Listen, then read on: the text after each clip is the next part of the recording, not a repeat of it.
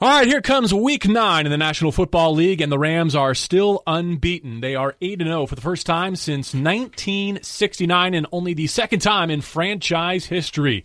With DeMarco Farr, I am JB Long. D. Farr, how are you? Survived Halloween okay? Great. I wasn't born in 1969, so this is all new. Nor was I. In fact, this really put it in context for me. Wade Phillips had just completed his playing career as one of the all-time leading tacklers at the University of Houston, and he was a first-year grad assistant the last time the Rams were 8-0, just embarking on his coaching career. So he had finished an entire life before I was even born? That's amazing. Wow, that's incredible. I just love seeing him, talking to him, and the guy's I think he's got more energy than anybody on the team. It's amazing. Big week for him against Drew Brees and the Saints in the Superdome. The Rams have won 7 straight road games. Is this the week, though, that the winning streak, the undefeated season, comes to an end? You know, Breeze, New Orleans, Sean Payton in their house, it's going to be tough. You saw how tough it was against Green Bay, another good football team, but they're coming off a bye, so they were the fresher team. So, I mean, look, I think this is about as even as you can get it. It's about who plays best on game day. I love it when you get to this part of the year because no matter who you have on the sidelines, Sean McVay, Sean Payton, it's not about out-scheming. You've got enough film. Everyone knows what you're about to do. It's about outplaying the other team. So they have just as good a chance as outplaying the Rams and vice versa. It's about who plays better on game day. Do you think that is part of what plays into the fact that the margin of victory is shrinking? Like you compare September to October, and there are more close games because, you know, whatever aces that Sean McVay had up his sleeve to start year 2. Yeah. Teams are scheming that better? Well, I mean, it's every season, no matter who you are. And some of these teams are going to start to go backwards in a hurry because you're not going to fool anyone. They know what you're about to do, and they know how to stop it and vice versa. So it's which playmakers can make plays on game day. So we'll find out. And it is up to the coaches to keep these guys focused and to keep them energized because you're going to get tired at this point. I mean, everyone, no matter where you are, is looking towards the bye or looking towards a break. So keep these guys focused. Keep them on the big picture and not about, wow, I'm tired, or ooh, I'm banged up. It's striking to me that the Rams have been the final unbeaten team for several weeks now. Going to New Orleans this week, they're still one loss away from no longer being in control of the 1 seed in the NFC or controlling their own home field advantage destiny. 8-0, right? Undefeated, and still, it's still in doubt out there. So look, I mean, that's the one thing that gets you up in the morning. That's the one thing that makes you get that extra rep on the bench press because it ain't over yet, man. No matter what you've done, it doesn't really matter. There's still something else out there to get, and they're still gaining on you. Don't look back.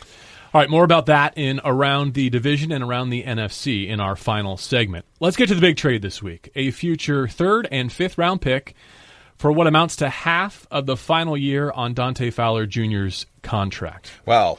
Well, can we start back to front, at least in my mind? Sure. Tell me about the business end. How do you think this is? This bad? Is this good? You mean releasing Jamon Brown to make room to take on this contract? That I'm still trying to wrap my head around. Just the 3 and the 5 for Fowler for what most people would see as a backup defensive end. I think he's more than that, but a 3 and a 5. Well, look, I think this offseason has taught us a little bit about how the Rams front office is approaching the value of future picks versus current wins, right? Right, okay. And so I think this is continuing that thought process, this trend. Their hope, I understand, is that the 3rd round pick that you're giving up this spring is going to be one of your comp picks. So, fair enough. You're playing with house money? And then next year's 5th. Okay. Is it a higher price than they set out to pay? Yes. When push came to shove, was it worth the price of admission? They think so, clearly. And look, it's difficult to trade, I think, at the deadline when you're in the driver's seat right now, right? Because teams know that the pick they're trading for is going to be at the bottom of any round. Right. So I think inherently you have to pay a price premium on any trade, knowing that as of right now, you're projected to be the Super Bowl champion. I think it's worth it. If you watch him play, if you've watched him play, he's got what you need and what you didn't have against Green Bay. I'll tell you this, I feel a whole lot better going to New Orleans with him than without him because you're going to need more than Aaron. And that sounds crazy because he's unblockable, but you've seen what people can do when it does get wadded up. When you send 2 or 3 guys at Aaron and shut him down or at least keep him away from the quarterback, if you don't have edge pressure, the ball's going down the field. And this is going to be another elite quarterback that can make anybody pay, regardless of who that corner is. He can make you pay if you're not on your P's and Q's. So I think Fowler is tremendous. I think he's a natural pass rusher. You hear this every February, March, right up to the draft. He's got a natural wiggle when they talk about edge rushers. I think they're born, not made. I think this guy is born to rush the passer. He's going to help. He's got 2 sacks this year so far. I wouldn't be surprised if he's pushing 10 by the end of the year. In fact, we'll get into our Rams All-Access poll question right after we hear from Sean McVay on the move to acquire this edge rusher. We feel like, it was something that we wanted to be able to get him here. Heard nothing but, good things as far as just a great kid, works hard, practices the right way, has great habits, and looking forward to getting to know him a little bit. I don't really know him, obviously know about him, and you've seen some of the things that he's done from a production standpoint, but we feel like with just the amount of resources that we were able to utilize and talk to as far as just the people that could speak on his behalf, people that we really value and, take their opinion very seriously, it was good things, and it was something we felt like we wanted to do. All right, so this week's ESPN Los Angeles Rams All-Access poll question. Dante Fowler had 2 sacks as a member of the Jags this season. As DeMarco said, how many will he have with the Los Angeles Rams in the balance of the 2018 regular season?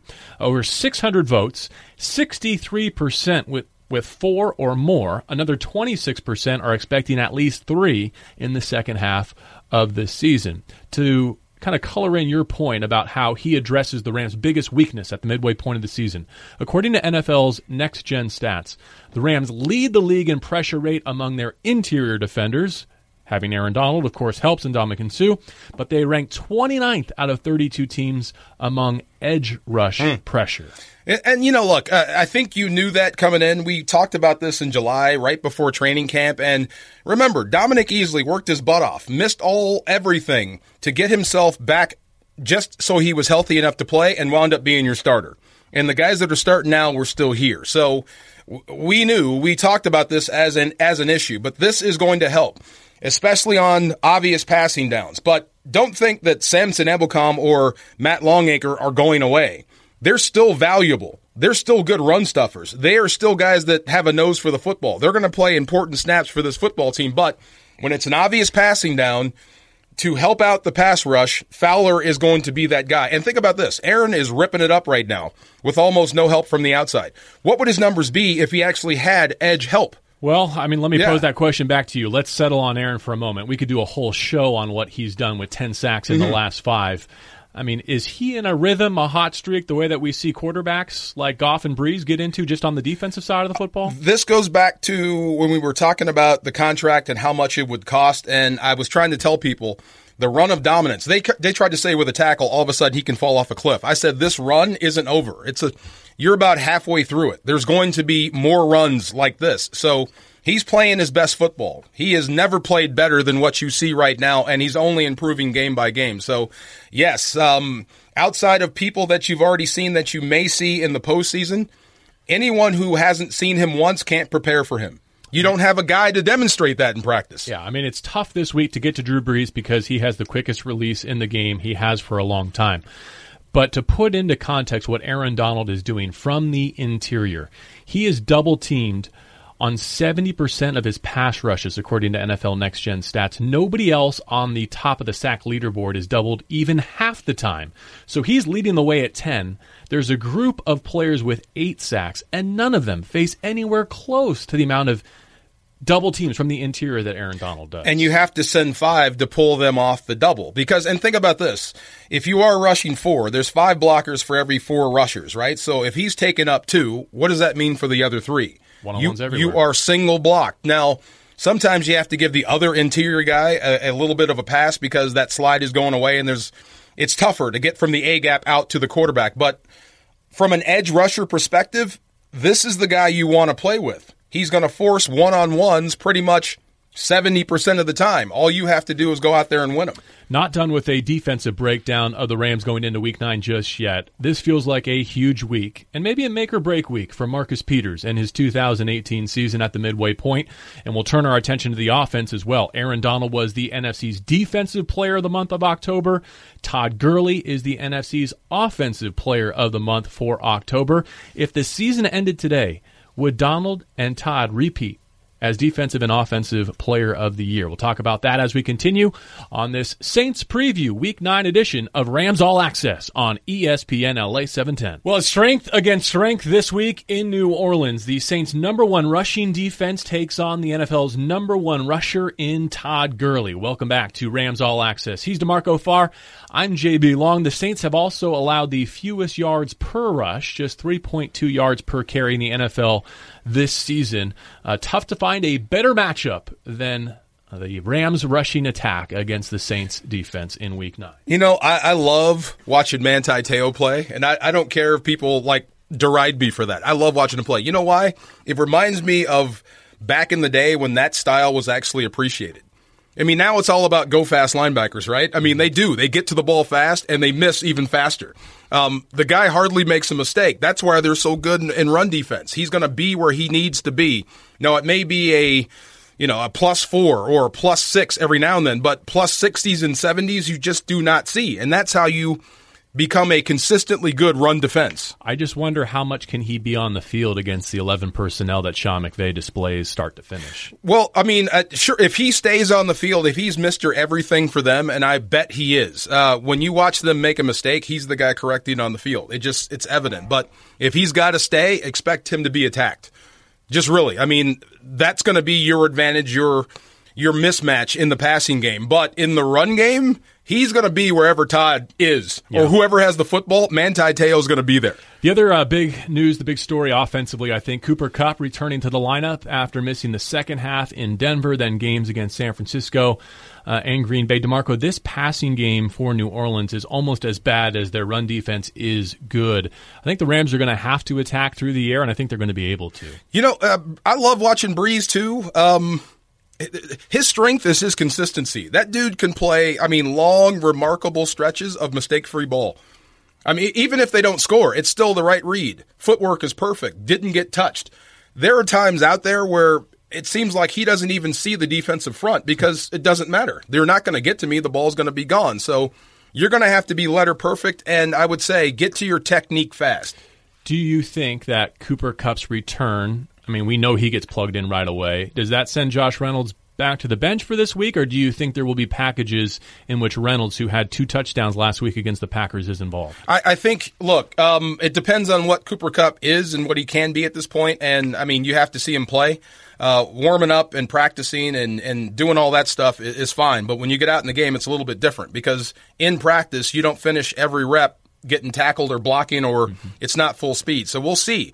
But if he can play, he stays. But if not, Josh Reynolds has earned the right to play, and he's played enough reps that you'll feel comfortable doing whatever. You don't have to change the offense if Kupp is on the bench. Brandon Cooks goes back to New Orleans, not for the first time, but he's having a career season here with the Rams through 8 games in every respect, again, except for passing touchdowns. But here's a guy who's been traded away from New Orleans, been traded away from New England, now gets to go back to the Big Easy. I have a sense that he's in for a big game, and I think the Rams coaching staff will give him that opportunity. What gives you the sense? Let me smell it. Come on. Because Sam Shields got a taste against his former team. Yeah. And I think it lifted the whole boat, right? Like not anybody, other personnel in the Rams could have caught the fake punt. Other personnel could have downed the punt inside the 1.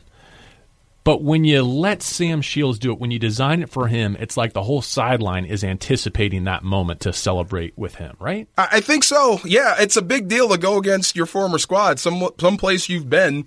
It takes on a life of its own, and that guy's on your side, but it's personal, so he's one of you, so you got his back, so it does. It lifts everybody. It's fun, yeah. I posed a question to Sean McVay this week. It's not a sentimental sport. It's not a sentimental league, but isn't it cool when you are able to do things like that? And here was his answer regarding Sam Shields. It's one of those things where, what makes this team special, JB, is the fact that they enjoy each other. And that's something that you can just feel. You can just feel they're a connected team because the players enjoy it.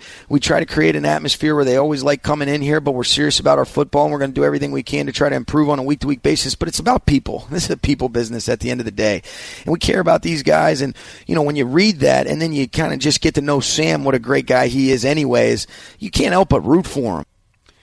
All right, so either they're going to throw it to him every single down, or they'll use him as a decoy and go to somebody else, Robert Woods, Cooper Kupp, Todd Gurley. I would bet. Score that way. I would bet. Look out for Robert Woods no matter what game you play. He's just Mr. Consistency. He seems to be the guy that always finds the dead spot in the zone or against man coverage that you can count on. So think about this. If you get Cooper Kupp back for Jared Goff, now there's more than one guy you trust in a pinch out there. And I'm not saying he doesn't trust others, but just those two guys have a sixth sense, and you almost give Jared Goff a wider spread of the field. I can trust here. No matter where the rush comes, I got a guy down the field I know I can get the ball to. Yeah, I mean, I was going to Goff next. I'm glad you led me there. He's coming off a game in which I think pressure got home more than he's experienced at any point this year. Even when he wasn't getting sacked, the strength of the Rams' passing game at times is getting him out on the perimeter with the waggles and the boots. And, I mean, credit to Green Bay. With a bye week to prepare, I don't think we've seen a defense defend against that as well as they did. They got some guys home with some pressures. They put some heat on the offensive line. And, look, they got some one-on-one beats up the gut against people that don't necessarily get beat that often. Whitworth giving up one. Roger Saffold giving up some pressure to the middle to a guy that's not really a pass rusher. So all that stuff's on film. We know. So the Saints are going to be salivating, but I would bet that offensive line is looking for some get back. They need to get back on track. And I would say this, and I haven't tracked this, has Jared Goff's rushing numbers gone up since Kupp's been absent? Like his escape the pocket numbers? Yeah. Yeah, I mean, he's had a few of those. I got to move the football. If I can't toss it to that guy, I got to run it. You know what I mean? Yeah. But when pressured last week, under heavy duress, more so than he has been at any point this season, he completed just 3 of 12 passes, averaging 4 yards per attempt. So it was noticeable. And, according to Pro Football Focus, the Saints had Kirk Cousins under pressure nearly half of his snaps last week in his home stadium. So I think there's a challenge there, like you said. The offensive line probably ready to embrace it and engage it. But the difference between Jared clean and Jared under duress is striking. Only Patrick Mahomes has a better passer rating from a clean pocket this season. That might be the key to getting to that secondary of the Saints, which is their defensive weakness. I would bet you would see more screens to relieve some of that pressure. That's an idea. Yeah, and Sean McVay is he's very smart. He has a great plan for every team he's going to attack and the schemes they run. So sometimes screens aren't available because of the personnel. I would bet there's going to be opportunities for big-time screenplays this week in New Orleans. All right, we will go to New Orleans for 4-down territory coming up in a moment, but some news on their front. First-round pick and pass rusher Marcus Davenport just out for a couple of weeks with an injured toe coming off a 2-sack performance in Minnesota. So that's a big loss for their defense. But I know that you have your eye on Cam Jordan and what he can do down in and down out. Oh, my God. We're one day past Halloween, right? He is the Michael Myers of the NFC.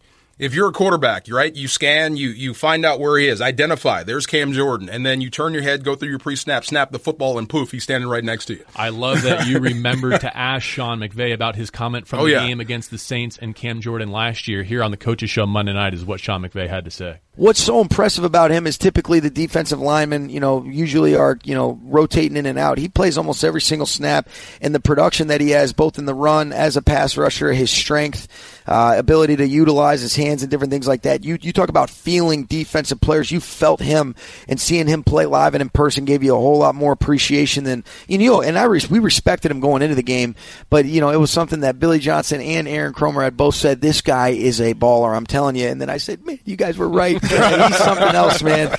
Get him, Rob. Get him, Havenstein. And what you're saying there is he's a true left defensive end, which means it's him against Havenstein in the Dome all day Sunday. Guaranteed, if you're Jared Goff, you can look up. He's going to be somewhere to your right.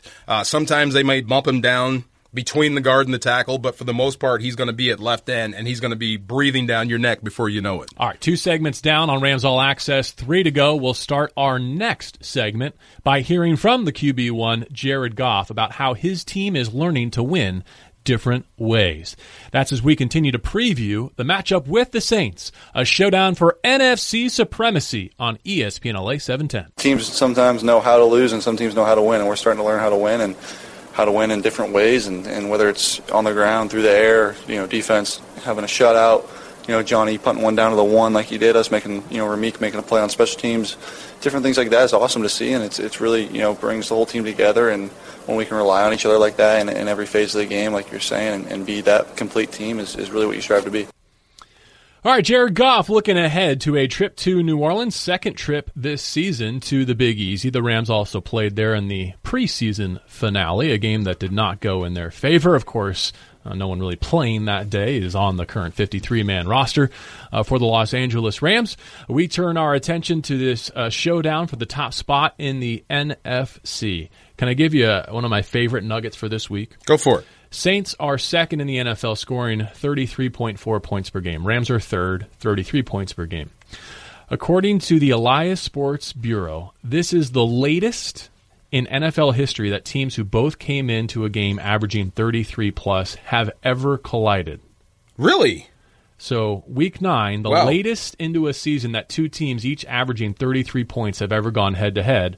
And keep in mind, the Chiefs are the top team scoring in the league, and they're the Week 11 opponents. So if the Rams can continue to outpace 33, you might go even deeper in a couple of weeks. What does that say about the NFL? Current state, or just one of those things where all the stars are aligned? I think it definitely says current state. Current state? But it's also a pretty special matchup. I mean, if you sense that this is a potential NFC championship game caliber matchup, it's because it's true. Historic. I mean, look, by the time we get to hoist the Lombardi, whoever it is, you'll probably go back and point to this game as a catalyst or something, some sort of message for the postseason, because New Orleans stands a good chance to be there and is going to have something to say about who comes out of the NFC, and the LA Rams feel the same way. So you can probably go back to this matchup. That is huge. I can't wait to see what happens on game day. This will be fun. I think back to, it was Jared Goff's second start, but it felt like his first real game. Remember, because he made his debut in the bad weather against Miami and like the most conservative game plan you could ever imagine. Through his first touchdown pass in New Orleans a couple years back,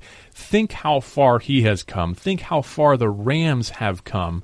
I mean, he was throwing those touchdown passes to Tavon Austin and others who are no longer part of this franchise. And now, 2 years later, he goes back as an MVP candidate. Yeah. And the leader of one of the best offenses in football. See, now it gives you some perspective on why there might be animosity between head coaches. Not these two, but just head coaches in general. I bet Sean Payton hated the fact that Sean McVay came to the Rams, came to the NFC. Another guy that can build offense.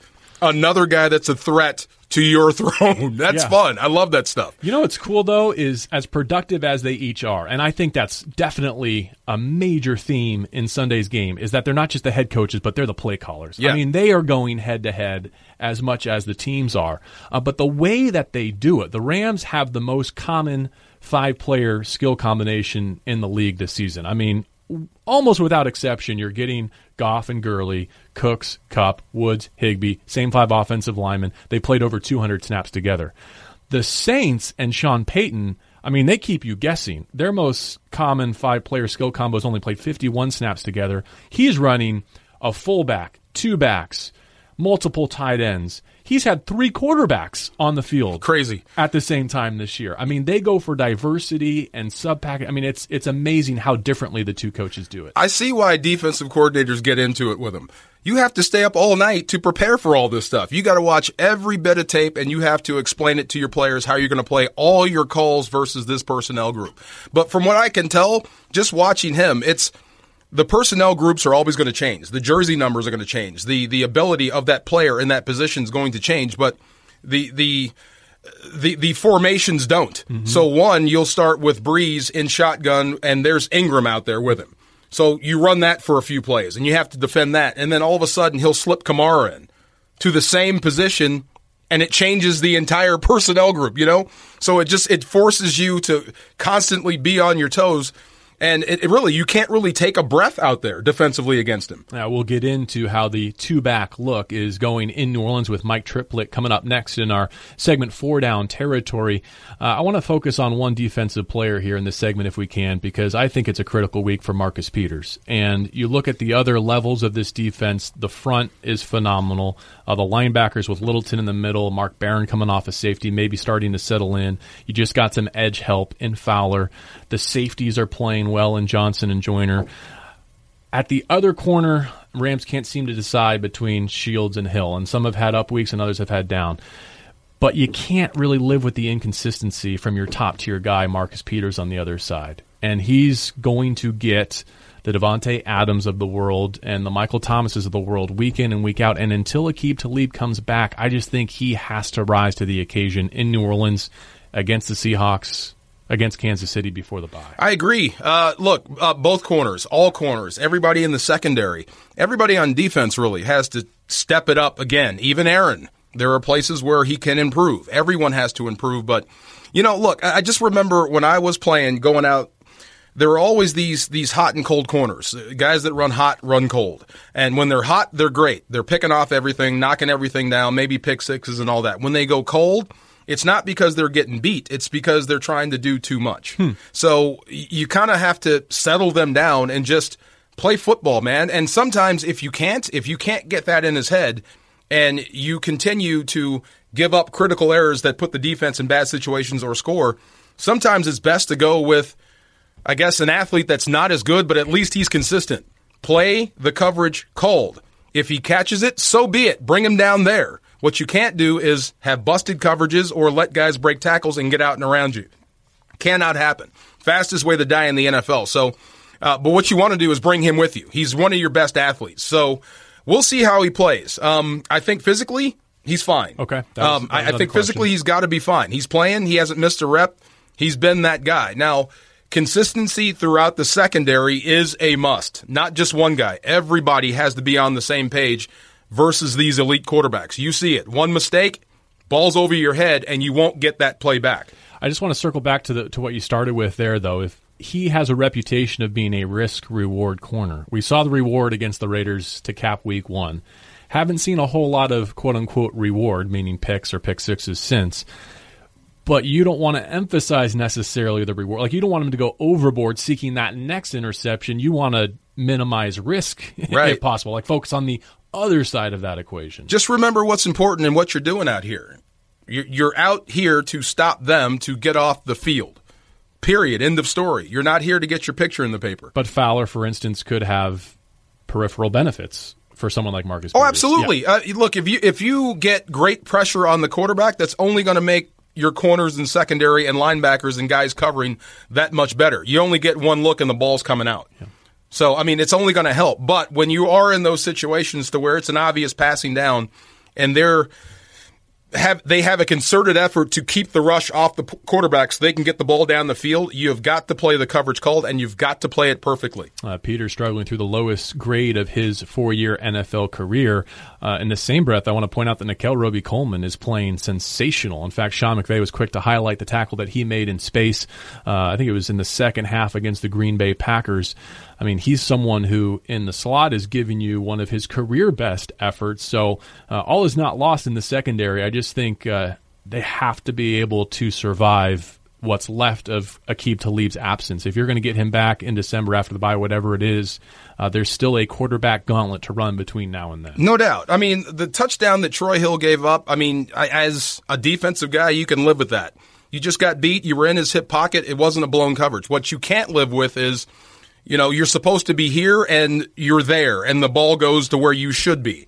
And it's just an easy throw. Roby-Coleman playing the slot corner, love him there. I hope it's a situation where you don't have to move him out beyond the numbers, like putting Sue at right defensive end. Left defensive end is one thing. I get that. But your right defensive end spot is supposed to be for your best pass rusher. If your best pass rusher is your nose tackle, that sends a huge message. You know what I'm saying? I do. So guys have to play better. I'm glad you got Fowler for a role like that. Interesting. Big week for Brockers, too, going back to Louisiana, along with Andrew Whitworth. We'll be keeping a close eye on some of those Rams making a homecoming of sorts. One more to wrap up this segment, a nugget to hopefully blow your mind and the audience. It's a bit dense, so let me go slowly here. The Rams and the Saints combined 14-1. Fourth most combined wins for a matchup in which the teams had one or fewer losses since the merger. Basically, there's only been 4 matchups since the merger where teams with a combined record like this have had as many wins with only 1 loss combined. In each of those cases, the winner of that game played in that season's Super Bowl. Wow, really? So if you're teeing this up as a potential NFC Championship game preview, you're doing it with fairly good reason. I mean, my knees hurt all the time, and the pain went away when you said that. I mean, really, this is what you play for. This is what you dream about. I love these matchups. Sunday can't get here soon enough. He's DeMarco Farr. I am JB Long. This is your Week 9 edition of Rams All Access. We have Mike Triplett from ESPN's NFL Nation covering the Saints in for 4 Down Territory after this on ESPN LA 710. Welcome back to Rams All Access. Pleased to have Mike Triplett with us for 4 Down Territory, our weekly trip inside opponents' territory. Mike covers the Saints for ESPN's NFL Nation. The Football Outsiders metric has the Saints 29th against the pass this year, Mike. I'm wondering, with the addition of Eli Apple, do you think that's an accurate reflection of the Saints' performance in the secondary? Most measures have that. Their opponent's quarterback rating, the yards per attempt, they're really struggling in that area. But it's more of an inconsistency issue. They've played better in the last 4 weeks. Early on, they were giving up way too many big plays that really inflated some of those numbers. But they're still good for giving up a couple of those big pass plays and a couple of those touchdowns. They haven't been great in the red zone this year. And what they did against Minnesota last week, they were really getting picked on quite a bit early in the game before their nickel cornerback, P.J. Williams, ended up forcing a fumble and returning an interception for a touchdown. So that's been the element that's really been missing, is making the big plays to make up for the ones they're giving up. If they can start doing that, that'll really help. He went on to NFC Defensive Player of the Week honors. Question number 2 on 4 Down Territory. How big of a loss is Marcus Davenport, who's out a couple of weeks with a toe injury? Yeah, it's pretty significant now. I mean, he was only playing about 50% of the snaps, and they have a veteran starter in Alex Okafor and some decent depth there. But they brought him in here to bring some juice, and he was starting to do it. He had 2 sacks in the game where he got hurt and 3 sacks over the last 3 games. So they wanted to improve their pass rush this offseason. Losing a guy from the mix does not hurt. Yeah, how's your 2 with Ingram and Kamara going in the backfield? Pretty good. You know, they did not intend for Kamara to do it all by himself for the first 4 weeks when Mark Ingram was suspended, but he did end up doing it all by himself because they just didn't find another running back they trusted. He was leading the NFL in yards from scrimmage for those 4 weeks. So having Ingram back brings them back to that 1-2 punch where they're sort of splitting the work pretty evenly. And they're a good combo because they can both do a little bit of everything. It's not like one thunder and one lightning. You don't know for sure what they're going to do on the field because they both run up the middle, they both catch passes, they both do goal line work, they both pass protect. Mike Triplett is with us. He represents ESPN's NFL Nation and covers the Saints. Final question on 4 Down Territory. I want to take you back to Week 4, the preseason. It felt from our perspective like the Saints might be trying to send a message, playing some starters, going for 2, challenging, even an onside kick that was called dead. I'm wondering, is there still bad blood between Peyton's Saints and the Rams going back to the Fisher and the Greg Williams era, or do you think that was some other message being sent? Oh, yeah. I mean, I wouldn't think so. There was definitely bad blood with Greg Williams, but I think he has respect for this current staff.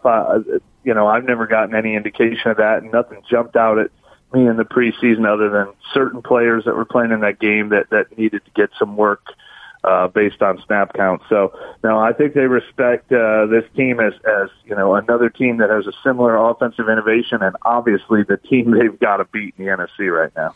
All right, great stuff, Mike. Thank you for some of your time midweek. We look forward to seeing you at the Superdome on Sunday. Thank you. You know, talking to Mike there, is it me or does it feel like the Saints are almost like honorary members of the NFC West as often as these two franchises have been going head-to-head since the Rams came back to Los Angeles? To me, they are a part of the NFC West. That's what I came up knowing. The old NFC West was the Rams, the Niners, the Saints, and the Falcons. So going to New Orleans is familiar. So their fans, seeing the Rams in their house is familiar. So some of those barbs or jokes or when people start getting on you in the stands there, some of those are 30 years old. You know what I mean? They've been coming at you for a long time. The Saints improved to 6-1 last Sunday night with a 10-point victory in Minneapolis, even though the Saints totaled a season-low 270 yards. They, like the Rams, have demonstrated that they can win away from home and they can win with other elements of their team. They benefited from a interception return for a touchdown and also a costly Adam Thielen Vikings fumble in the red zone. When I look at some of the strengths of the Saints, again this week, kind of like with the Packers, their offensive line is best at tackle. So that's a great challenge for Fowler and the outside linebackers as they get together for the first time. If there's a weakness to be attacked, again, it looks to be at guard. No doubt, because you have Aaron Donald. And I was thinking about this from Rankin's perspective, their defensive tackle. Yep. If it wasn't for Aaron Donald distorting reality of the position, he'd be knocking on superstar. He's having a terrific year, but it doesn't look like Aaron. But I think you always have the advantage no matter who you play. But, yes, there are guys that have been beat, and I don't want to say by lesser people, but guys that aren't Defensive Player of the Year candidates have had success in the middle. So you just try to imagine what 99 would do in similar situations. I think there'll be consistent pressure from that spot if you can get into a pitcher's count, so to speak, defensively. Yeah, Armstead and Ramczyk at the tackles as good. Peers equals with the Rams tackles in terms of their grading this season. But Andres Pete at left guard barely ranks in the top 70. At guard, Larry Warford at the other guard. Experienced 6-year, 6'3", 317. Max Unger in the middle at center, more than adequate. But if you're going to find a crease, chances are it's going to be kind of between that center and left guard like it was last week for Aaron against the Packers. See, the good coaches don't make Aaron prove it. I think they just accept that our guy isn't good enough or won't be able to stand up one-on-one versus him. So I think the adjustment to Aaron is going to be immediate. You'll see it immediately, which is good because Wade Phillips will have more than enough opportunity to see how you can exploit it. Yeah. One other stray question that's just been kind of knocking around my head. How do you think Drew Brees feels about having multiple other quarterbacks on the field at the same time? I mean, Taysom Hill is out there all the time. All the time. He's not always taking snaps, but he did against the Vikings. I just wonder what it's like to be a future Hall of Famer and have another quarterback on the field semi-regularly. You know, I was thinking the same thing. Like, that must have been one heck of a sell job by Peyton. I mean, to sell Brees on that. And, I mean, the fact that he does it and they do it so well and it helps them win, I guess it reinforces, like they say here, it's we, not me. So It's about the team. It's about winning first. I mean, you'll see Hill play tight end. You'll see him receive kickoffs, and you might see him throw a pass like he did to Michael Thomas last week, again, for the Vikings. So just one extra wrinkle to this matchup in New Orleans this week. We will once again be doing our best to preserve our eardrums on a weekend in which not only is it Rams and Saints, but also LSU and Alabama, I understand. Yes, this will be interesting. It seems like we always hit New Orleans when there's something going on. Southern Classic, yes, something is going on, right. That's fun, though. I mean, but I think the main thing is the main thing. This is a titanic matchup in the NFC and possibly for the league. This is going to be fun. All right, I may have led us to believe that the NFC West was over a bit prematurely, DeMarco. Remember last week I changed around the division to around the NFC? Yes. I may have jumped the gun. Hopefully not. But let's go back to around the division to begin our next segment. Fair enough. And then we'll round it out with the rest of the NFC. Final segment of Rams All Access upcoming on ESPN LA 710. What a matchup. Sunday at the Superdome in New Orleans. Hope you will join us. DeMarco Farr, JB Long here on this edition of Rams All Access. Undefeated LA, one loss New Orleans, the two hottest teams, the two teams atop the NFC. All right, we'll get to the NFC in just a moment, but first I got to take a step back, DeMarco. Maybe the division is more interesting than I led us to believe. 4-3 Seattle hosting the 5-2 Chargers coming off a bye. I guess if Seattle wins this one, the Saints beat the Rams, the Seahawks beat the Rams at the Coliseum, it might be on again in the NFC West. I would bet. We said this leaving That's a lot Seattle. Of ifs, but we said this leaving Seattle or in this room that I don't think Seattle's done with the Rams yet. Pete Carroll went back to the woodshed. He got back to fundamentals. They got back to running the football and slowly started to improve the team week after week. So you take the 4 weeks that they've improved and just stretch that out by 3 times, and you wonder where they're going to be in December. And sure enough, here they are again. And they're doing it in the same bruising, physical way. Yeah. That sort of ball, that brand of ball always plays. You will always be ahead of the curve when you can play it like that, and you have Russell Wilson at quarterback. So not done. Who knows? The next time the Rams see the Seahawks, it could be very, very, very important for them. You know what's crazy is I think it's too strong to say that losing Earl Thomas might have been addition by subtraction. I mean, he was playing so well that, on the field, that's probably not true. However, I think that finally ushered in the Russell Wilson era, right? That was the final piece removed, I think, the final holdout from the Legion of Boom that may have had a differing philosophy, a different locker room sentiment than what's remaining there. Absolutely. I mean, that skin had scabbed over and you put a Band-Aid on it. Eventually, it's going to heal and fall apart and new skin comes through. And I think that's where they are now. So if Pete Carroll walks into that room, that veteran-laden squad, and says, hey, look, this is what we're going to do to get back into contention. We're going to go back to basics. I bet the groans you heard were all from those veterans. Back to basics? Really? Well, okay, so you have to go about removing those voices and getting more people in that are all on board with your plan and your vision. I think that's where they are now. Interesting. Do you think they can beat the Red Hot Chargers? Anything's possible up there. With a bye week to prepare for Phillip Rivers and company? It's loud.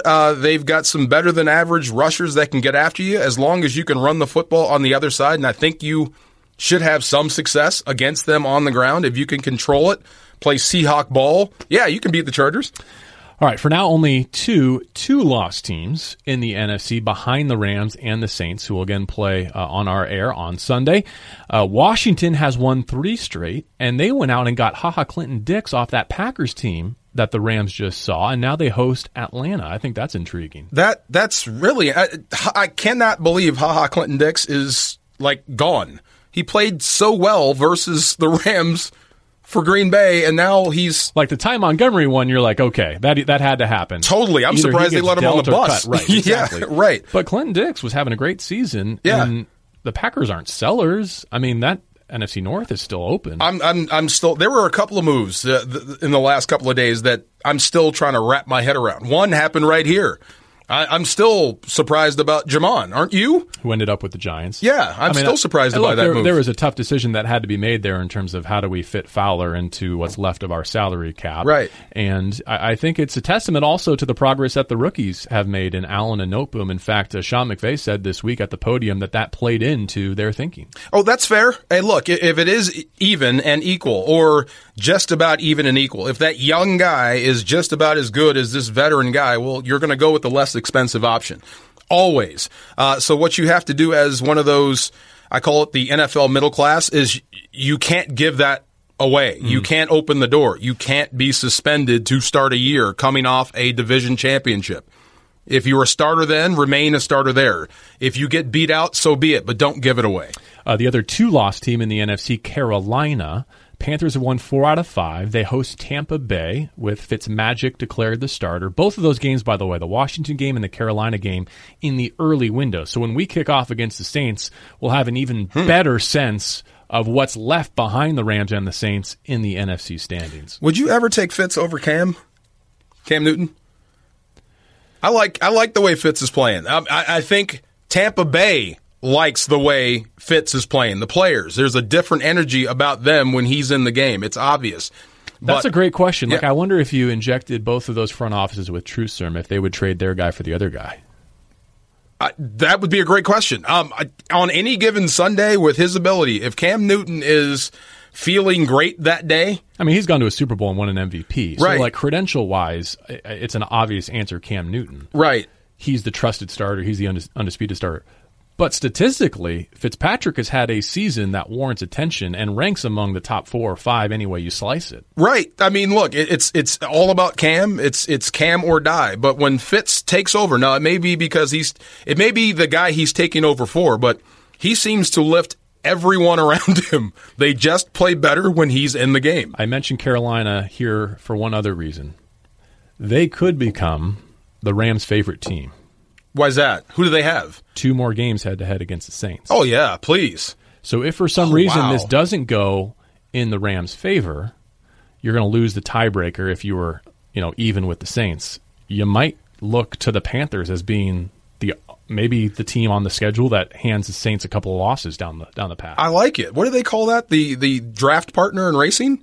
Absolutely. Be that guy for us. Yeah. See how sports makes you makes you have to like people. No matter how you feel, you're going to be rooting for Cam Newton now. Or you could just make it a moot point and get to 9-0, right, and put a stranglehold on the NFC. You know, the best way to go about it is to take care of your own business, and it's tough. You got to go through Breeze in his own stadium to do it, but these are the games that you prepare for and talk about and wish for. So it's not about boo-boos and ah-ahs and personal feelings. It's about the team playing their best game, and it's needed to beat them in New Orleans. Bigger stakes for this one than any game since the Rams came back to Los Angeles, would you say? Absolutely. What could have been bigger? The playoff game, versus Atlanta. Like regular season, I mean, the game going to Seattle last year and taking the torch and putting yourself in position to win the division, yes. But, it just goes to show, the farther you go down this path, the heavier the stakes get. We'll be talking about this game. I have a feeling we'll be talking about what happens in New Orleans for the remainder of this year and possibly the next 5 years. You went there in August. You go there in November. The best way to ensure that you don't go back in January, win this one, Week 9. Mm-hmm. I hope Todd Gurley's listening. We'll talk to you on Sunday. DeMarco Farr, JB Long. Thanks for being with us for Rams All Access on ESPN LA 710.